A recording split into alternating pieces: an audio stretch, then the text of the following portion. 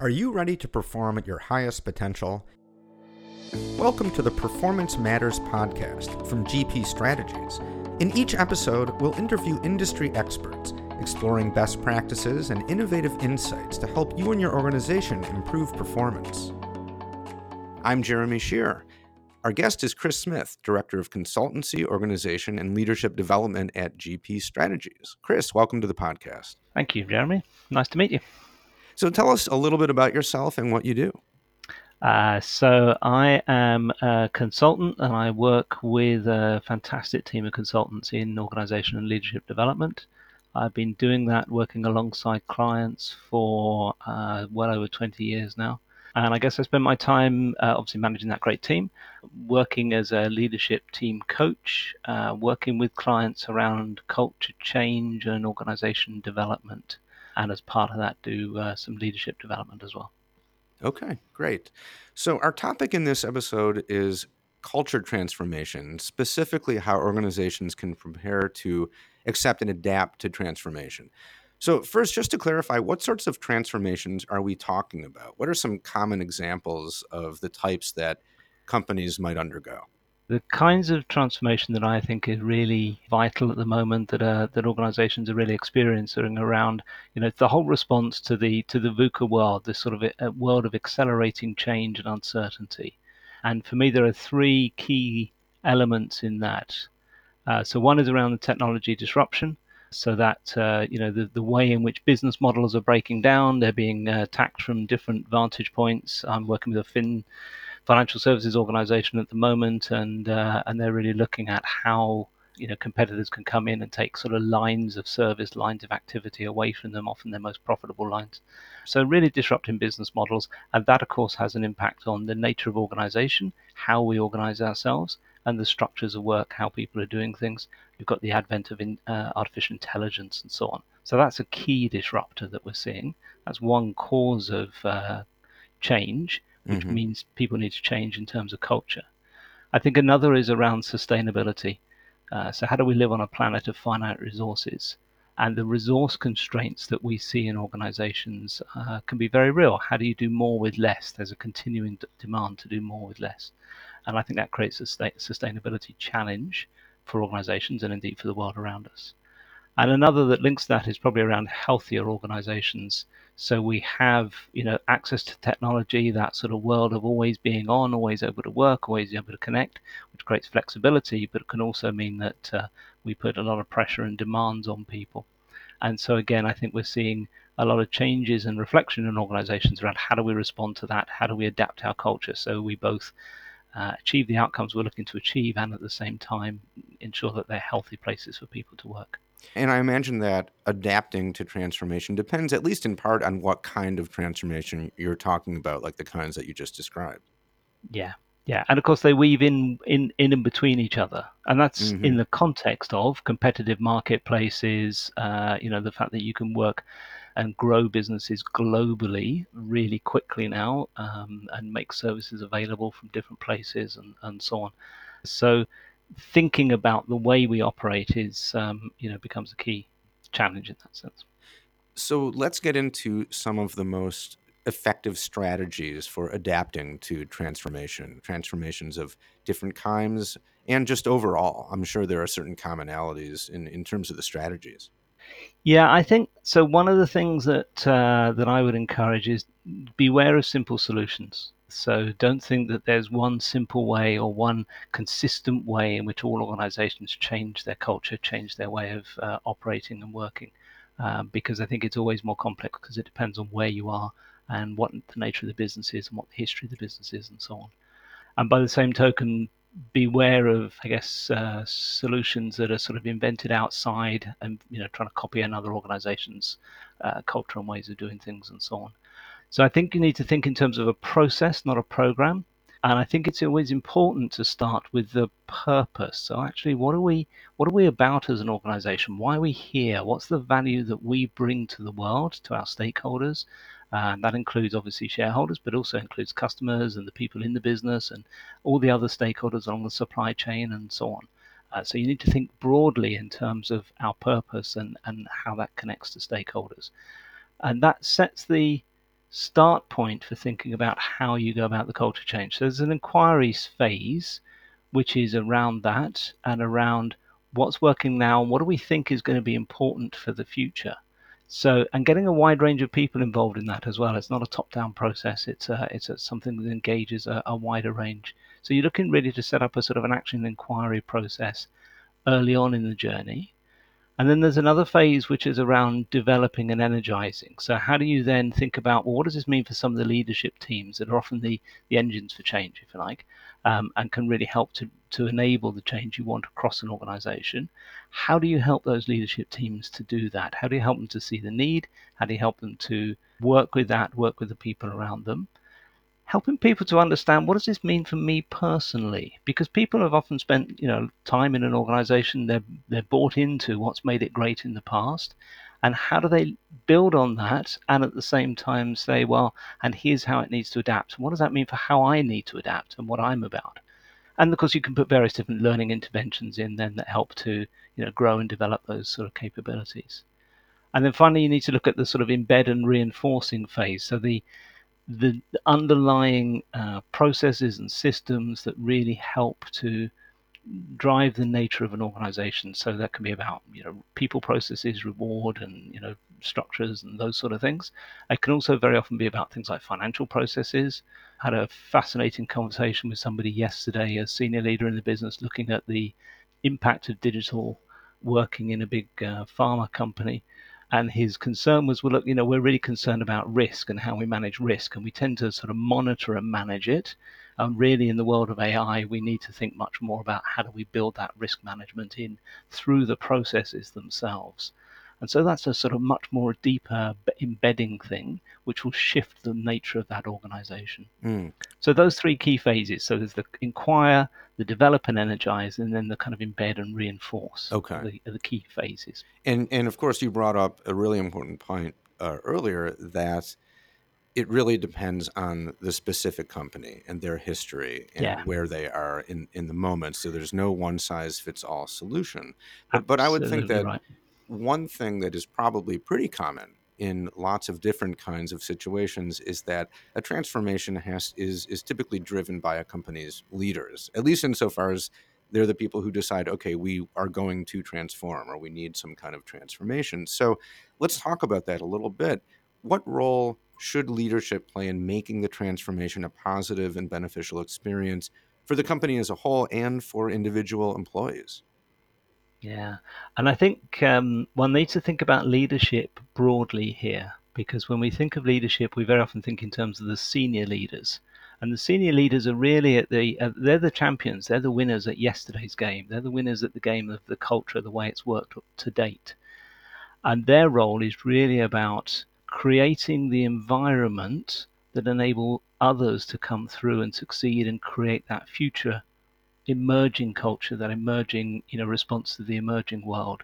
So they can act as blockers, they can act as energizers and catalysts. They're not necessarily the people who are going to be living and championing all of that future. So they're a valuable part of the picture, but it's not just about that. It is about leadership through the organization. And that's not just individual leaders then, that's also about the connections between leaders. So we often look at how are leadership teams working, and how are those teams working with each other and encouraging across different teams. So how's the sales team working with the manufacturing team or the production team or whatever it is, depending on the business. The connections between that become important, because that's what culture is embedded in. It's about the relationships between things. So you're very often looking at leadership through the organization, and you need to engage and galvanize those leaders through the organization, with senior leaders enabling, encouraging, catalyzing, but not necessarily being the ones who, if you like, invent all the answers and know exactly what we're doing. It doesn't tend to be simply top down. It's got to be also bottom up. Okay, that makes sense. And I would think that especially comes into play when a transformation, as I'm sure this probably happens all the time, just runs into problems or rough patches, or people are complaining and it doesn't seem to be going well.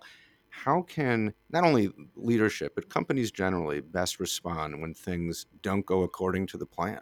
Yeah, I think that there are a number of things here. So one is that sense of, okay, so we've got a plan that's trying to, enable things to happen going forward. Any plan needs to be iterative, needs to have those feedback loops that say, okay, so something's changing, something's different. How do we respond to that? So there's that sense of staying open to the opportunities as well as the challenges that might present themselves. I think there's something around staying curious. So rather than sort of have it, very often you hear people say, yeah, those guys over there, they're the blockers, they're the problem. And you get into judging and to demonizing, and that can be really unhelpful. You need to really understand, well, what is it? What is the need that's not being met that those people have? And if they don't buy the problem, they don't buy the issues around how our culture might need to change, then they're never going to buy the solution. They're never going to buy into that change. So you need to find the language that helps them to understand why this matters, what it means for them, listen to how they're responding to it, and then think about how you engage around that. And you will undoubtedly find things that create those bumps along the road. And that's, as I say, that's why it's very much an iterative process. I tend not to draw straight lines for this. I tend to draw sort of spirals and circles because that's the nature of the change process. It's an emergent process as well as a thought through and an intended process. It's a mix of the two. So now, am I right in thinking that, the kinds of transformations that we're talking about take time? These are not things that happen overnight, and Yeah, therefore it would seem important for, people to understand that this is a long-term process that, as absolutely. you were just saying, that you have to build in feedback mechanisms, but for that to work, there has to be time to do it. Yeah, yeah, and so trying to, you do need to look for sort of, if you like, quick wins. You do need to look for the things that you can say, or symbolic wins is probably often a Yeah. better way. So what have we done that actually, that's a really good example of the kind of things we want to encourage more for the future.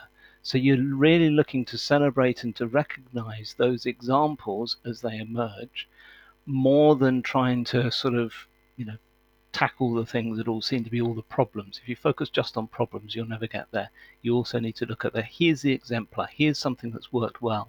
What can we learn from that? How can we use that to help energize others as they're working through the journey? And it is a journey and it will take time. And sometimes it can be a little unclear as to exactly where it's going to end up because, of course, you're reframing as you go through. Right. And it also can often be a difficult journey, right? In terms of it's hard to Yeah. change. And if you're used to doing things one way, it can be difficult, maybe even upsetting in certain ways to do things in a different way. It can. One of the dangers is that people sometimes think that you're criticizing the way they've done things in the past and saying that's wrong in some way. So that Mm, sense of saying, well, current or past is bad and future good is completely the wrong kind of frame. It's very much that sense of what we've done in the past, the way we've done things in the past, that's got us to where we are now. The successes, probably some of the challenges as well. But people haven't been doing a bad job. It's not about them somehow failing. It is about saying what's needed for the future is different to what's got us to where we are now. And it's not a quantum step. Sometimes, again, I was talking to somebody yesterday he's in a bank that's been around for many years. It's got origins that go back to Quaker sort of thinking and mindsets. And in the sense that some of the banks moved away from some of those founding principles, as we know back in sort of a decade or so ago when we had some of the financial challenges. And one of the things they needed to do was to go back to some of what were we set up for in the first place? What are some of those founding principles? Because our roots are probably quite deep, and they help us to realign if we reconnect to some of those roots.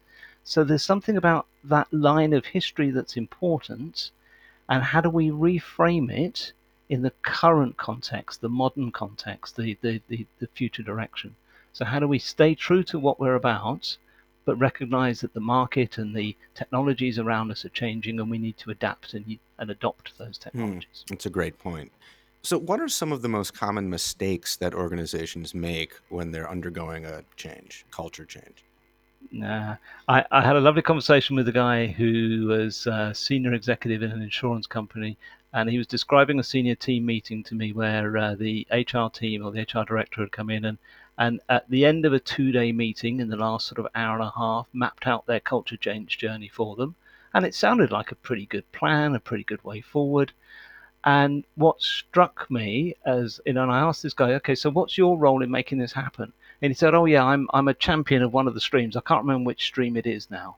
And I thought, yeah, so HR have worked out a plan, but you haven't bought into it. You haven't been part of it. You haven't really engaged with it. So one of the classic mistakes is, let's give it to HR to do, because it's kind of about people, isn't it? It's not really about business. So that's a classic mistake. Others can be around structures and processes. It's so much easier to change structures and processes, certainly structures, than it is to grapple with culture. And of course, the structures that we have and the processes we have are partly, they help to shape the culture, but they're also a function of it. They're also, the way we think about doing things is a function of the culture and the way we interconnect. So they're easy to change, but that's not changing. You can keep moving the deck chairs around. It doesn't actually change the way you work. Similarly, with the focus on things like competence frameworks and training programs, and to be honest, sometimes values and value statements, because they can be so much hot air. People look at what senior leaders do and how they behave and the consistency of that, not recognizing they can't always be completely consistent, but they look at that much more than they do whatever the value statements are that are on the wall. So those are the things that then become really important. Yeah. And the other mistakes we've touched on are things like, trying to copy somebody else's culture, or get the strategy consultants in and let them tell you what culture you need. Those sort of things just are never going to Yeah, work. and what are some of the consequences, whether it's kicking it to HR and not really getting involved, or trying to copy something that doesn't really fit your organization? What can happen when you make those mistakes? You can waste a lot of time and energy. You can disengage people because they have that sense of, okay, yeah, so they're going through their next iteration of whatever it is those guys up there are paid to do. We've got some nice PowerPoint slides and we've got some new, you know, posters on the wall and so on. So there's that real sense of it doesn't feel relevant. It's not about me and who I am and what I do. It's some stuff that they're doing over there, and I'll just be quiet and let them get on with it and carry on doing what I've been doing before. So you get that sort of disengagement, disenchantment, and of course you don't get the change that you're really looking for. Right, which is something you obviously want to avoid. Yeah. Absolutely right. Yeah. I mean, the whole point is, how do you change the patterning of relationships within the organization, but also at the boundary of the organization? So one of the other challenges sometimes is people look within and they talk to each other about how we think we need to be different, which is interesting, but it's much more important, or at least as important, to also be talking to, well, what are our customers saying about us? What are our suppliers saying about us? What's the regulator saying about us? What's the communities in which we're working? What are they saying about us? How are they experiencing our culture? And how do we want them to be experiencing us? How do we want to be connecting and relating? So you have to look externally. I mean, the key for me is always a sort of future back orientation. So how do we think we need to be in the future? What does that mean from where we are now? And also an outside in. So what are others, our key stakeholders, saying about us? How are we connecting with them? How do we bring that data, that way of thinking, those insights into the business and recognize what that means for us and how we change? So in our discussion, you've mentioned a few small examples here and there to illustrate what you're talking about. Can you share, a brief story of somebody that you've worked with to help them go through a transformation, and sort of tell us the story of how that came about and how you helped them get to where they want to go? Yeah, so we were working with, it was in a large insurance and investments business, about 18 months to 2 years ago. We started talking to them and working with them around some senior team development, and then they changed the game, because they then said, actually, we're going to go and merge with a comparable sized investment company. So we're going to put two companies together. And then the conversation moved to, so how can you help us to make this successful? Do we just need to sort of, bulldoze our way through it and try and just make things happen and work, from a cultural point of view going forward? Or can we genuinely, constructively try to create the culture we need for the future, having merged these two businesses together? And one of the things they kept saying was, well, really, we need the best of both cultures. And our key focus to begin with was, no, actually, you need to be really clear about your purpose. You've just created, or you're just creating, a new organization. It's a different scale, it's a global scale, it's got different capabilities. So what's the purpose that lies behind that from a customer point of view, from a stakeholder point of view, and so on? And so don't argue about the best of each of the past cultures, because that will just become an argument. Think about what you need for the future. Then you might think about how can you leverage some of what's worked well in the past, but you need to set it in that frame. So that was one element that was really key to help them to get on board with that. And then we engage people across the business in a whole series of activities where we were looking for them to say a little bit about what excited them about the future, how they felt the organization needed to be. So they helped to shape the frame, the language for what do we need to be doing going forward. But we also talked to their clients, or some of their clients at least, and some of their professional advisors and the regulator and others around, well, what would you be concerned about? What do you think you need from this new organization in the way it's working and the way it's engaging and so on? And we used that data then to, as new senior teams were being formed, because inevitably you had a shakeout of, a mix of some of the senior leaders from each of the past businesses, the legacy businesses. And we worked with them to help them see how they, even in the way they were first meeting and forming, were beginning to shape that new culture, and how they had a responsibility down into the organization. So how they were setting examples for the people within their functions, but also across. How are they making the connections in new ways across the organization at a time of great turbulence, uncertainty, new processes coming in. And of course, that takes time. If you've got different financial processes and systems, it takes time to, work through the legacies and get onto a new platform of some sort.